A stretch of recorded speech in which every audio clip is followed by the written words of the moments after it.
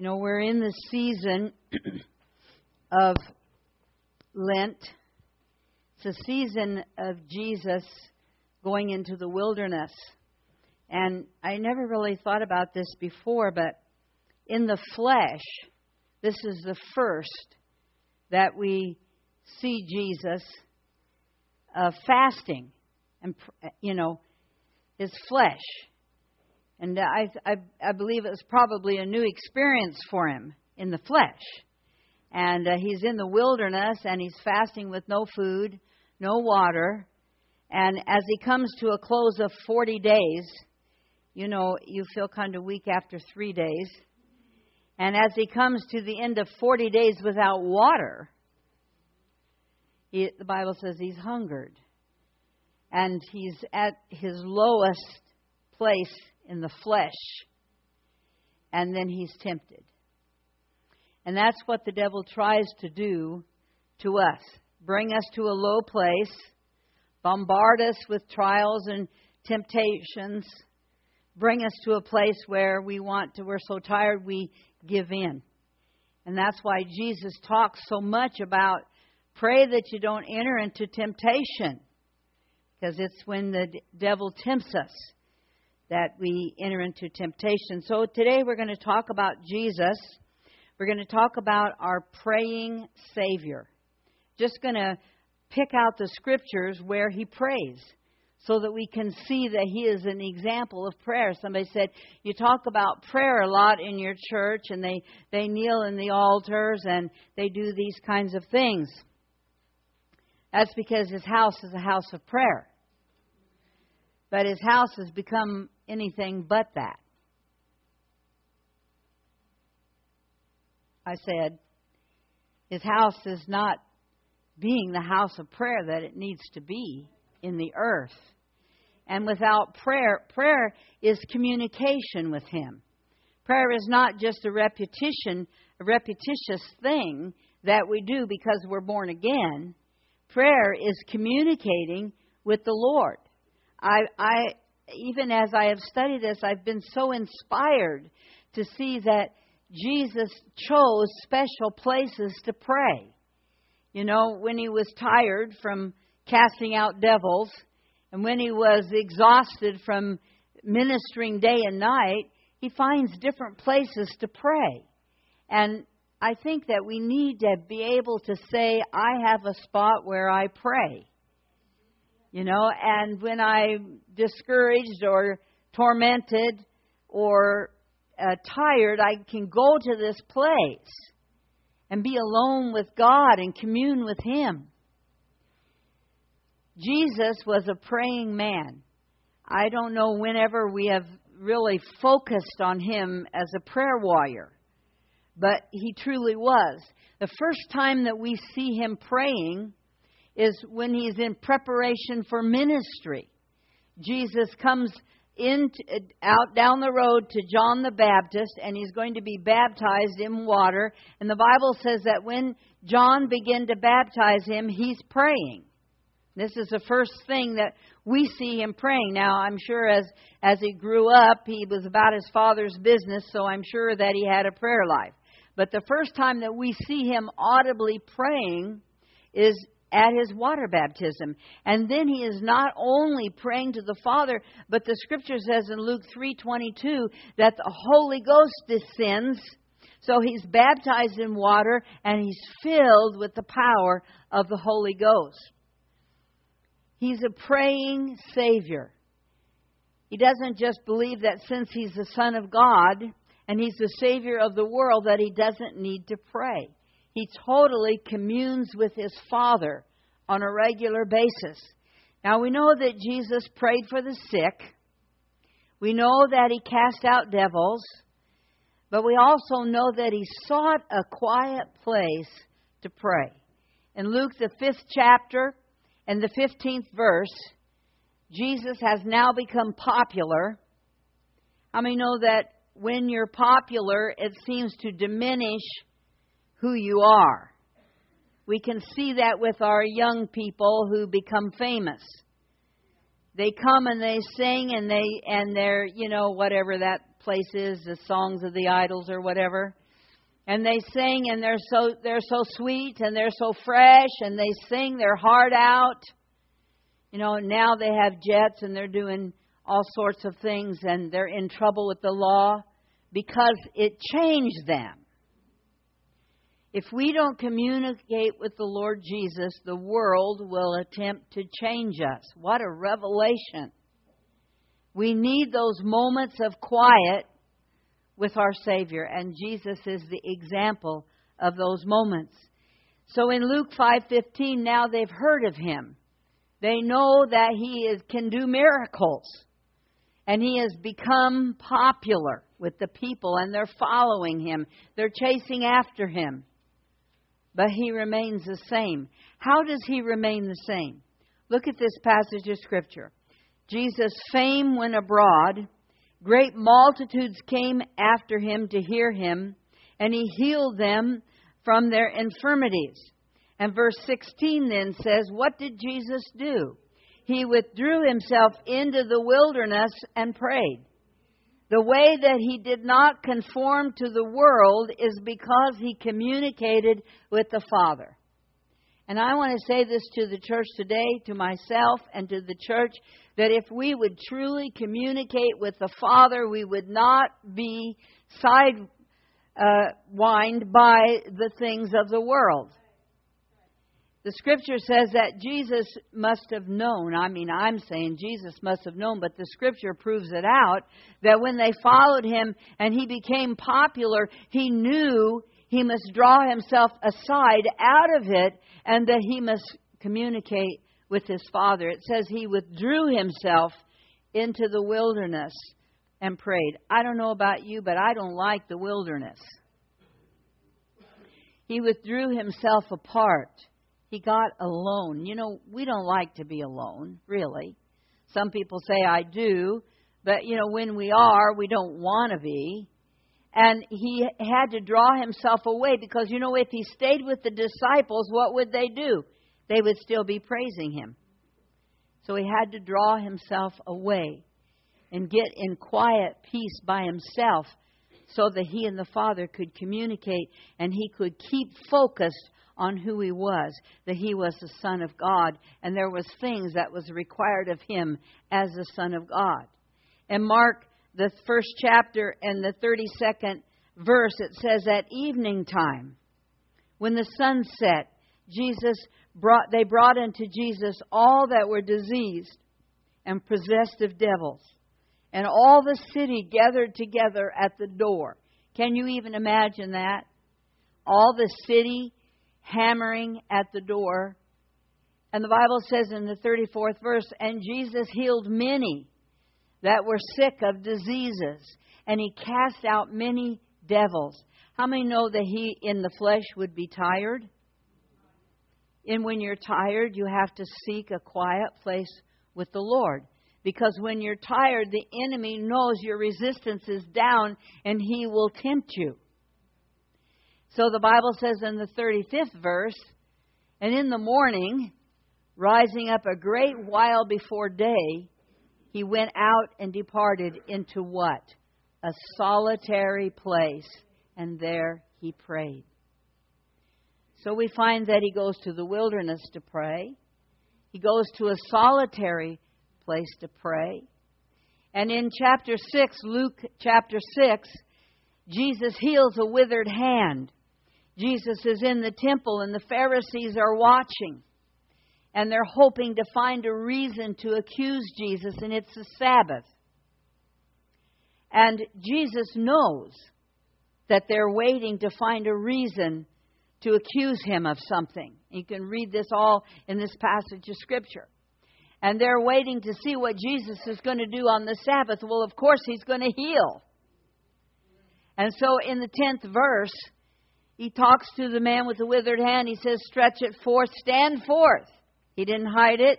He said, stand up, stand forth. The man with the withered hand stood up, and Jesus healed his hand. His hand was made everwhit whole. Bible says in the 10th verse that his hand was restored whole as the other.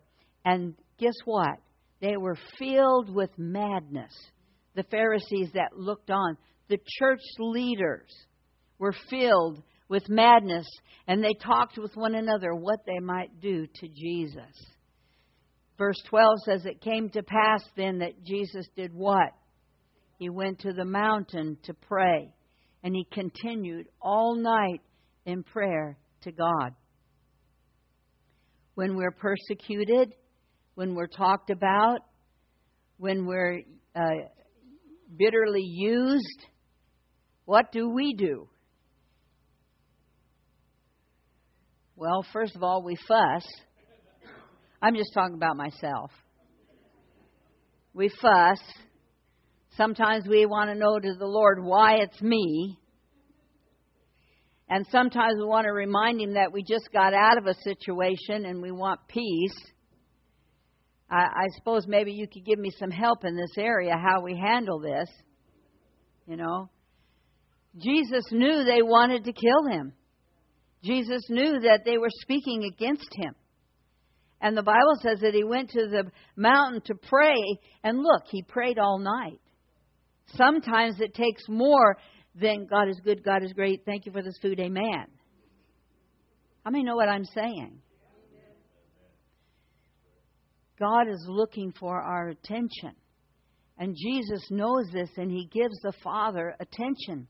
He prays all night to the Father. He's a praying Savior. Jesus is teaching us to pray.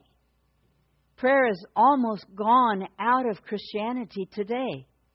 Because sometimes we as leaders are more intent on preaching and teaching and doing whatever we do, instead of saying, let's just pray. I wonder what would happen in the house if some Sunday we just stood up and said, today, for the next 30 minutes, we're just going to pray. Let's just pray. Does the church know how to pray? Pray. Well, what shall we pray? We're going to talk about what Jesus tells us to pray about. And there's supernatural prayer. There was a supernatural prayer that Jesus prayed. It's found in Luke, the 9th chapter, 28th verse. He takes Peter, James, and John. He takes His disciples with Him. And the Bible says that they go up to the mountain to pray. You know, I think it's wonderful that Jesus had specific places that He went to pray. He wanted to be alone with the Father. He had reason to do this. He went up. Sometimes we need to go up to pray. And He went up to the mountain, the Scripture says, to pray. And as Jesus prayed, you can read that there, His countenance changes. His countenance is altered. His raiment becomes bright. There's a supernatural happening in the midst of His prayer. Now, everybody, you know, we think, well, that's Jesus. You know, so, yes, those supernatural things can happen because that's Jesus. How many know He lives in us? How many know that we can have a supernatural time if we would dare to take time to pray? If we would take time to pray in His presence, just come before His presence. I don't know that Jesus was saying anything, but He was in depth of communication with the Father. Sometimes we just need to bow in His presence and say, I need you, Jesus. I'm listening for you. And sit quietly and wait for Him to come to us. There are supernatural times that He will visit us in our prayer life. And Jesus is having this moment, and the disciples are there, and they're supposed to be praying, but I don't know if they're sleeping or paying attention.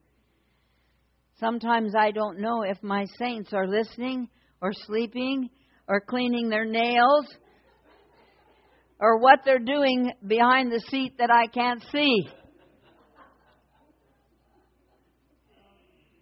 I'm bad. Me bad. But all of a sudden, there's a supernatural happening. And Moses and Elijah, can you even imagine this? They appear to Jesus. And the disciples are seeing this, but they're not too sure what's going on. And there's a thundering when God speaks. And God speaks to Jesus, Moses and Elijah are talking about Jesus' death. I don't think there's any place that we see Jesus more in the flesh than at this moment, because in his heart, his prayer had to have summoned the supernatural visitors to discuss his death. Why? Because Jesus in the flesh had never died. Jesus was suffering like you and I. He was tempted like you and I. He was feeling and sensing things in his flesh that called for a supernatural awareness of God to come to him. How many know that you have suffered things like that? That you needed God to touch you. You needed a supernatural awareness that when you communicated with God, that He was going to help you, that He was going to keep you from doing something devastating, or He was going to walk with you in the midst of a trial of devastation. Supernatural prayers, church. They don't happen when you're praying really quick on the way to work and saying, God, help me today. I can't stand this guy that works beside me, but help me. Those are prayers. They're not communication. To communicate, you have to be in presence with the Lord alone, and you have to be focused on Him. How many know it's hard to focus? If I preached for an hour and a half, I'd probably lose you. You know, it's hard to focus. I probably would lose my way. It's hard to focus. Do you know that? It's very hard to focus. And God is calling for us to come to Him in prayer and focus on Jesus, that we might have a revelation of who He is. Jesus prayed alone. Lots of times we see Him take the disciples with Him, but even then He separates Himself from them. And Jesus prayed alone in Matthew 14:23. The multitudes again were praising Him, and they were following Him, and they were desiring things of Him. And Jesus must have had a sensation in His flesh, I need to get away from this. And this passage of Scripture says He sends the multitudes away. And He goes again to the mountain to pray. And when the evening came, the Bible says that Jesus was alone. He was focused on His Father. You know, He was praying in depth. Church, we need to have a focused prayer life. We need to have a place where we go that we have hallowed. And this is our solitary place. And we're going to go there and we're going to wait on Him until we feel the supernatural presence of Christ come upon us. You say, is that possible? It's possible. Jesus was in the flesh. He might have been the Son of God, but He was in the flesh. But His flesh waited to hear from the Father. In the wilderness, He was tempted. We are all tempted. We're no different than Him. He overcome the temptations to tell us and to show us that we can overcome the temptations. Jesus prayed life-giving prayers. You might not ever think of yourself as praying a life-giving prayer. But when you know there's a need in someone's life and you pray for them, you might be the one that interceded and touched the throne of God for them. Jesus prayed life-giving prayers. You know this.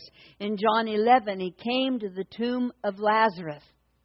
And before He got there, He met up with Mary or Martha, one of the women. And they started to talk to Him. It was Mary, I'm pretty sure. And she said, Jesus, if you'd have been here. And look at this. This is awesome. Because Jesus spoke words of faith to her. How many know Jesus was still in the flesh? He was still alive. He hadn't died. And what did He say to Mary? I am the resurrection and life. Had Jesus ever died? No. He had never experienced death. But there was a faith in his heart that God had called him. I hope that you hear me today if you have a calling of God on your life. Jesus knew that he was called to be our salvation. So there was a faith in his heart. If you're called to be a witness, and you're all called, because if you're born again, he said, go you out and be a witness. So we need to know that our calling is there and have faith that if we are to be a witness, when we go to work today, he's going to help us to be a witness. Jesus said to Mary, I'm the resurrection and the life. No wonder she didn't understand. She had no understanding. Her brother was dead. She loved her brother. And if Jesus would have been there, she knew that he could perform a miracle. Little did she know that she could pray. And she could call forth the power of resurrection into that body. And Jesus said to her, well, Mary, I am the resurrection and the life. And she still continued to fear. Because when they got to the tomb, he said, well, take away the stone. And Mary said, oh, Lord, he stinketh. Even after he said he was the resurrection and the life.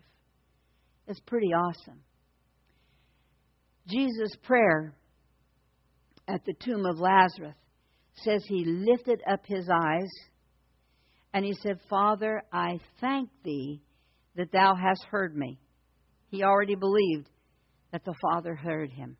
Do you know that when you go before the Father, he has already heard your heart?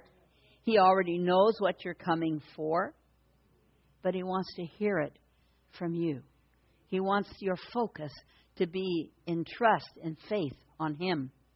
And he says, I know that thou hast heard me. I know that thou hearest me always. Do we have that strength in our prayer life? That we know that he heareth us always? What Jesus said. And then if you notice that passage of Scripture, it says that he prayed this out loud. And he didn't do it because he needed to impress the Father. He did it because the people needed to hear it. This is what we need in our pulpits across the land. We need in our pulpits confessions of who Christ is. We need in our pulpits of what he has done, what he is doing, and what he is going to do.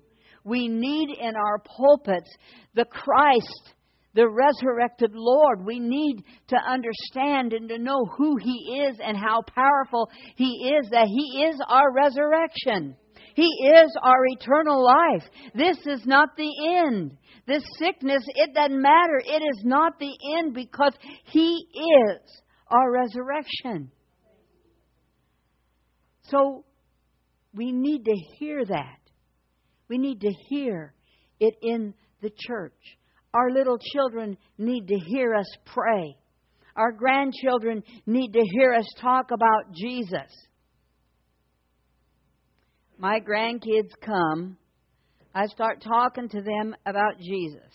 And if they have that little haze in their eyes, I go, come, let's sit down. Because you know what? Parents are busy working. Not excusing them. But if we love Jesus, we need to be explaining him to everyone that comes in our path. Jesus prayed this out loud that people would see that he believed in the Father. The Bible says that when he had spoken this, he cried with a loud voice. It wasn't a quiet, sincere prayer. It was with a loud voice. And he cried with a loud voice and he said, Lazarus, come forth. That prayer brought life after death. Jesus prayed in the garden. Took his disciples to the garden to pray. Everybody knows how that went down. He left them out there and he went to pray. And we've read this every year at the Good Friday service. 3 times. 3 times he warned them. 3 times he went to them. 3 times he said, pray that you don't enter into temptation. Then he went back to pray. And he came again. Was they tempted with sin? No, they was tempted to sleep.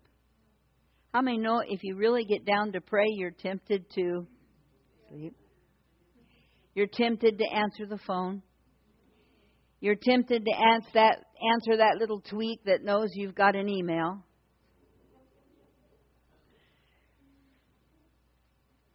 That's why we need a solitary place. When you go to the solitary place, shut the phone off, leave your iPad, leave your iPhone, go stripped to the solitary place, stripped of the things of this world, the elements of this world, and go there to communicate.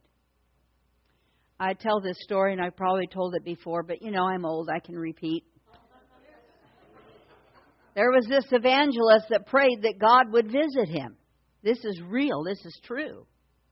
These guys know Gary Lakey.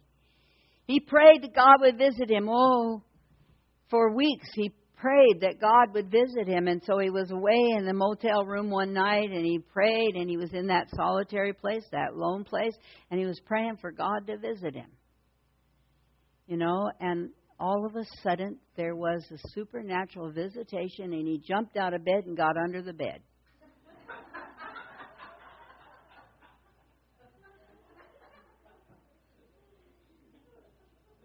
When you have a visitation from the Lord, it brings the fear of God into you. And this is missing in Christianity today, a fear of God. A fear of the holiness of God, because if God comes into your life in a supernatural way, something's got to fall off. So we're talking about our Savior being a praying Savior. That's how we have salvation today, because our Savior is a prayer warrior, because He sought God, because He spent time alone with His Father. Now, it was a different experience for Him, because in the throne room, He sat next to God, and He knew God in a supernatural, holy way.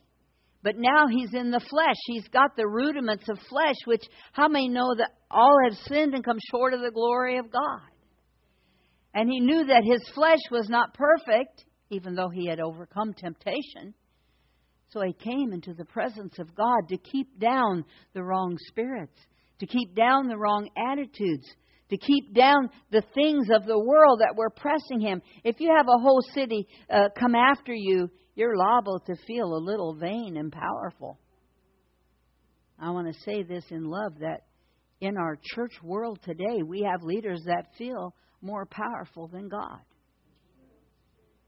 because they are dictating and ruling the church and ruling people when we are to be ruled by Jesus Christ. We thank God for our leaders. We thank God for pastors and priests and rabbis. We thank God for leaders.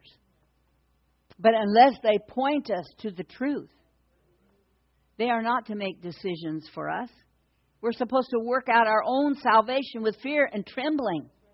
But what has happened is people in the world have not worked out their own salvation, and they look to leadership to do it, and leadership is powerful.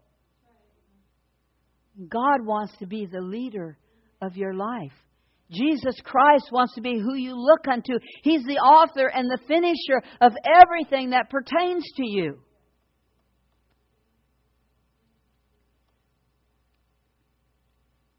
Saints, we have a praying Savior. He prays for you. That's what the Scripture says.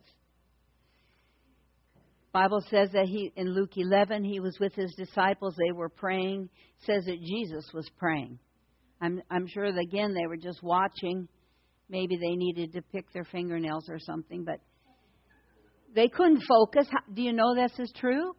They couldn't focus. They was with the King of Kings and the Lord of Lords, the healer, the Savior, the baptizer, the deliverer from death, and they couldn't keep focused because of their flesh.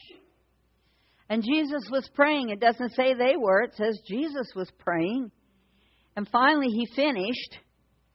And so then they said to Him, this is wise, Lord, teach us to pray. Oh, I bet Jesus' heart just leaped. They said, Lord, teach us to pray. Now, each disciple saw it in a different way. There's about 3 different prayers, and they call it the Lord's Prayer, but it's really just the model. The Lord's Prayer is John 17. But they said, teach us to pray. And this is the one that I love the most, which we never do. It's not the famous one, but it should be. And it's in Luke 11th chapter. And it says, Jesus said unto them, verse 2, when you pray, say, Our Father which art in heaven, hallowed be thy name. Thy kingdom come, thy will be done, as in heaven, as in earth. Give us day by day. That means you must pray every day. Give us day by day our daily bread, and what? Forgive us our sins. That's why society likes to say trespasses, debts. But Jesus said, forgive us our sins. That's what the Scripture says. For we also forgive everyone that is indebted to us, and lead us not into temptation, but deliver us from evil. Jesus repeated it over and over and over. We need to pray that we are not led into temptation.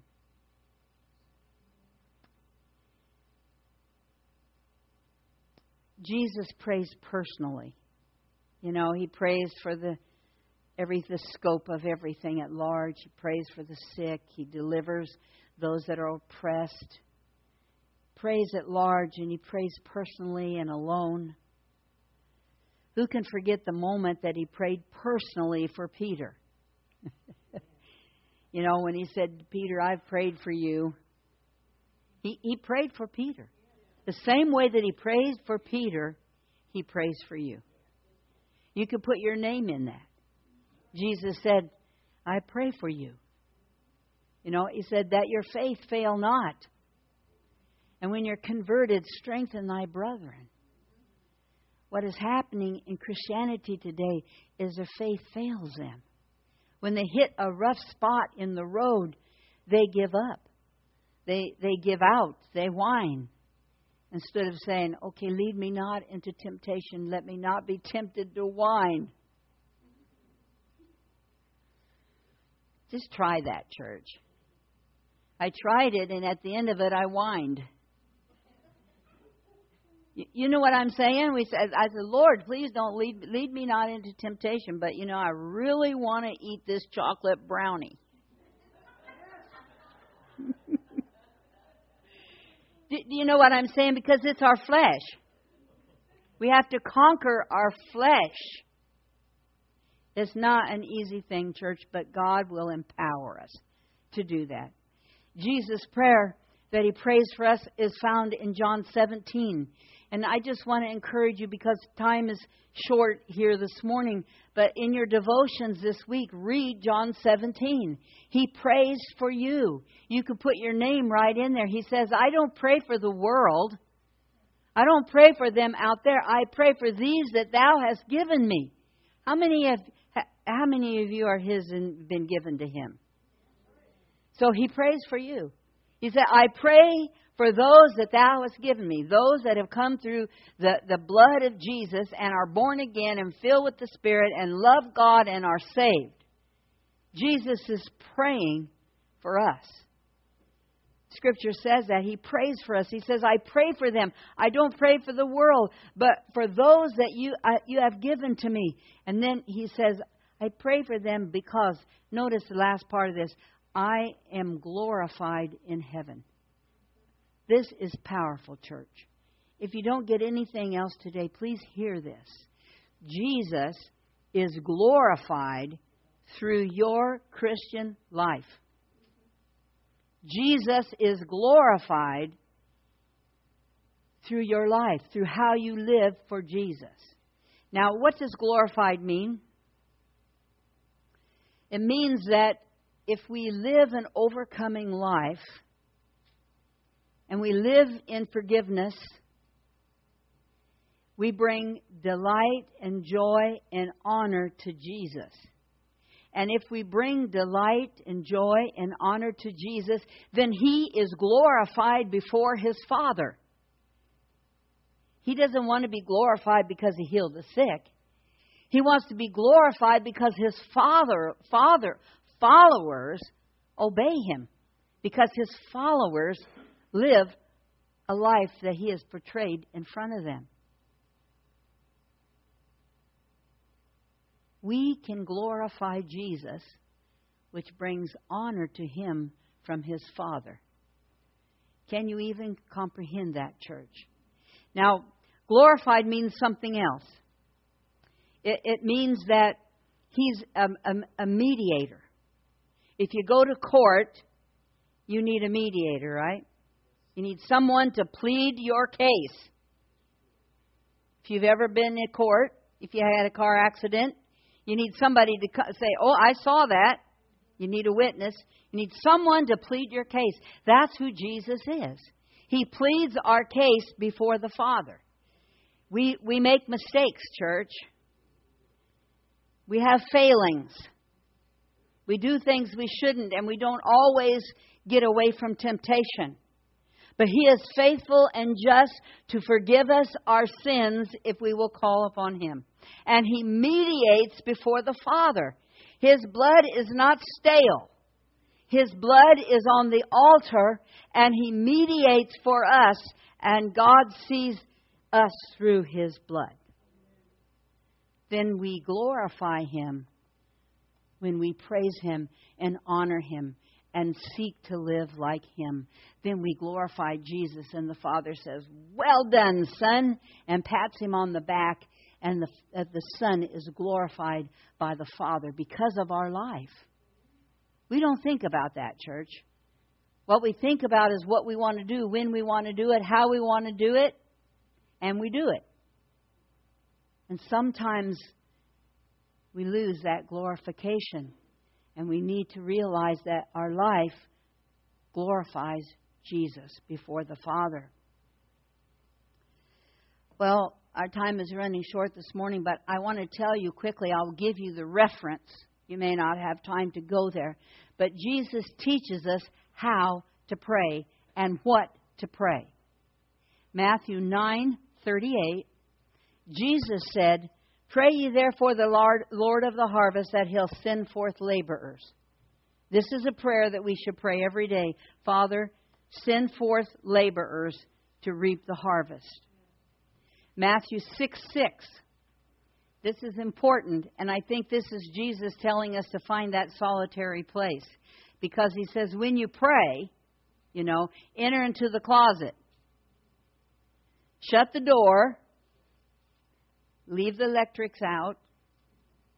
Pray to thy Father which is in secret, and thy Father in secret will reward thee. Mark 13:32.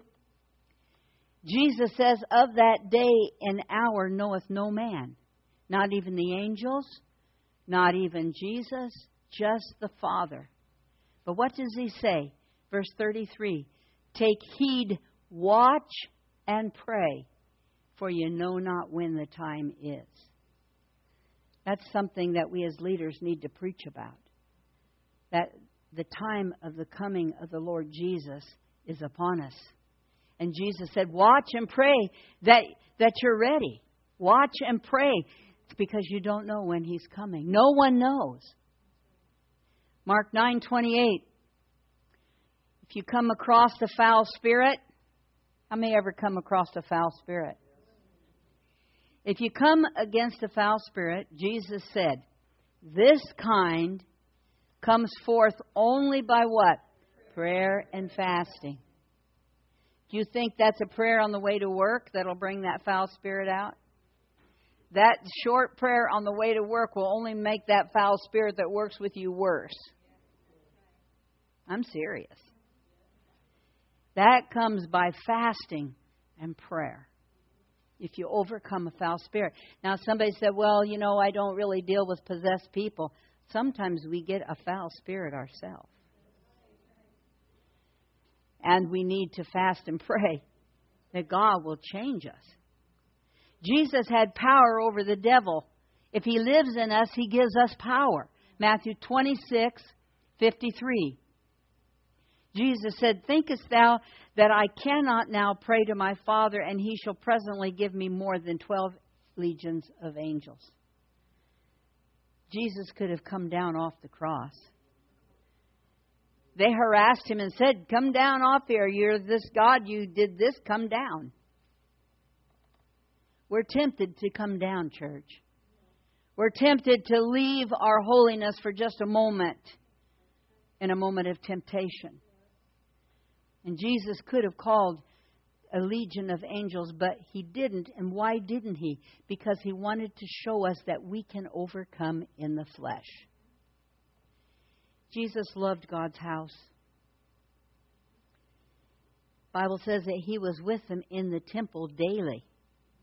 All you have to do is come every Sunday morning for these 3 hours. But Jesus was in the temple every day with them. And he said, this is my house, and it shall be called a house of prayer. And he didn't just go like, hey guys, this is a house of prayer. No, he got out the whip, turned over all the things that was in the temple that didn't belong there.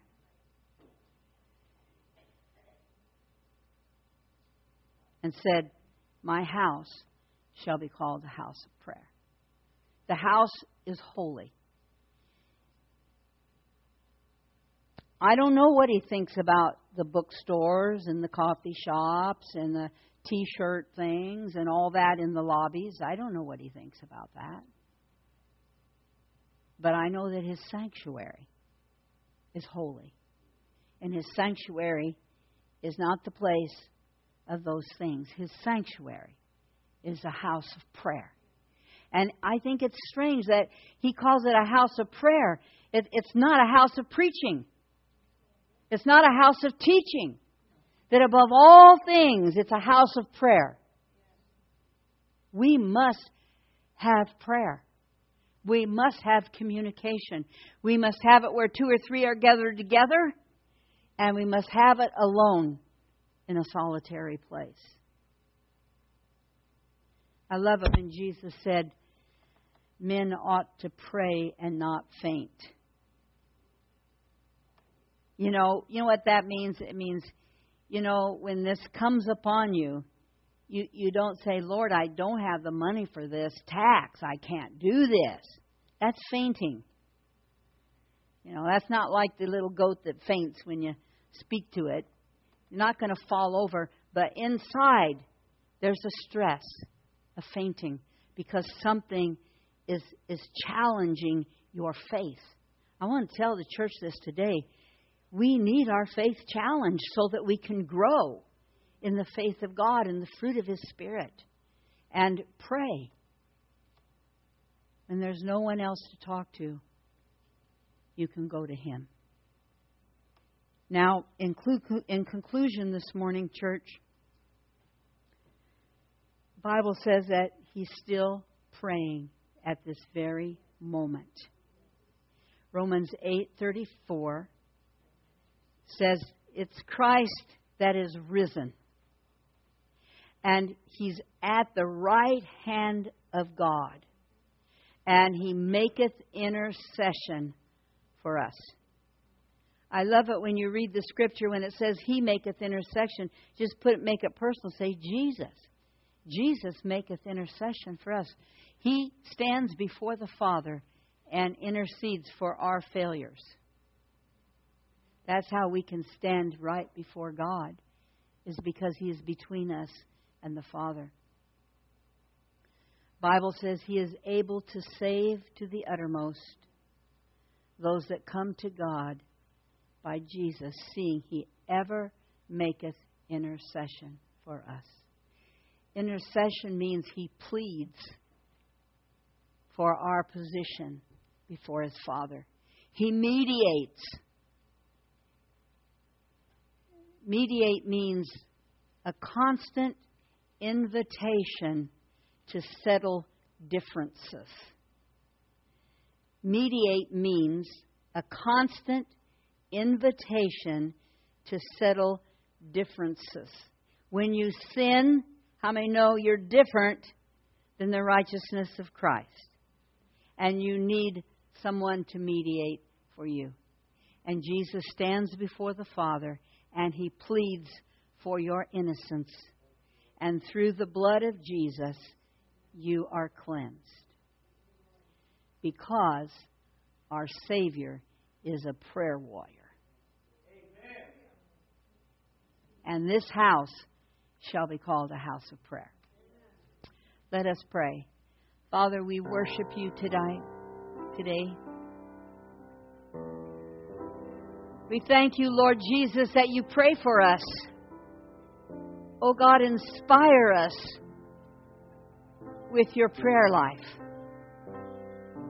that we might be more constant in our prayer life. We might seek the solitary place and stay for a moment in the quiet and aloneness and hear your voice. Thank you for our tithes and our offerings and our gifts. Thank you for who you are. We give you praise. In Jesus' name we ask it. Amen.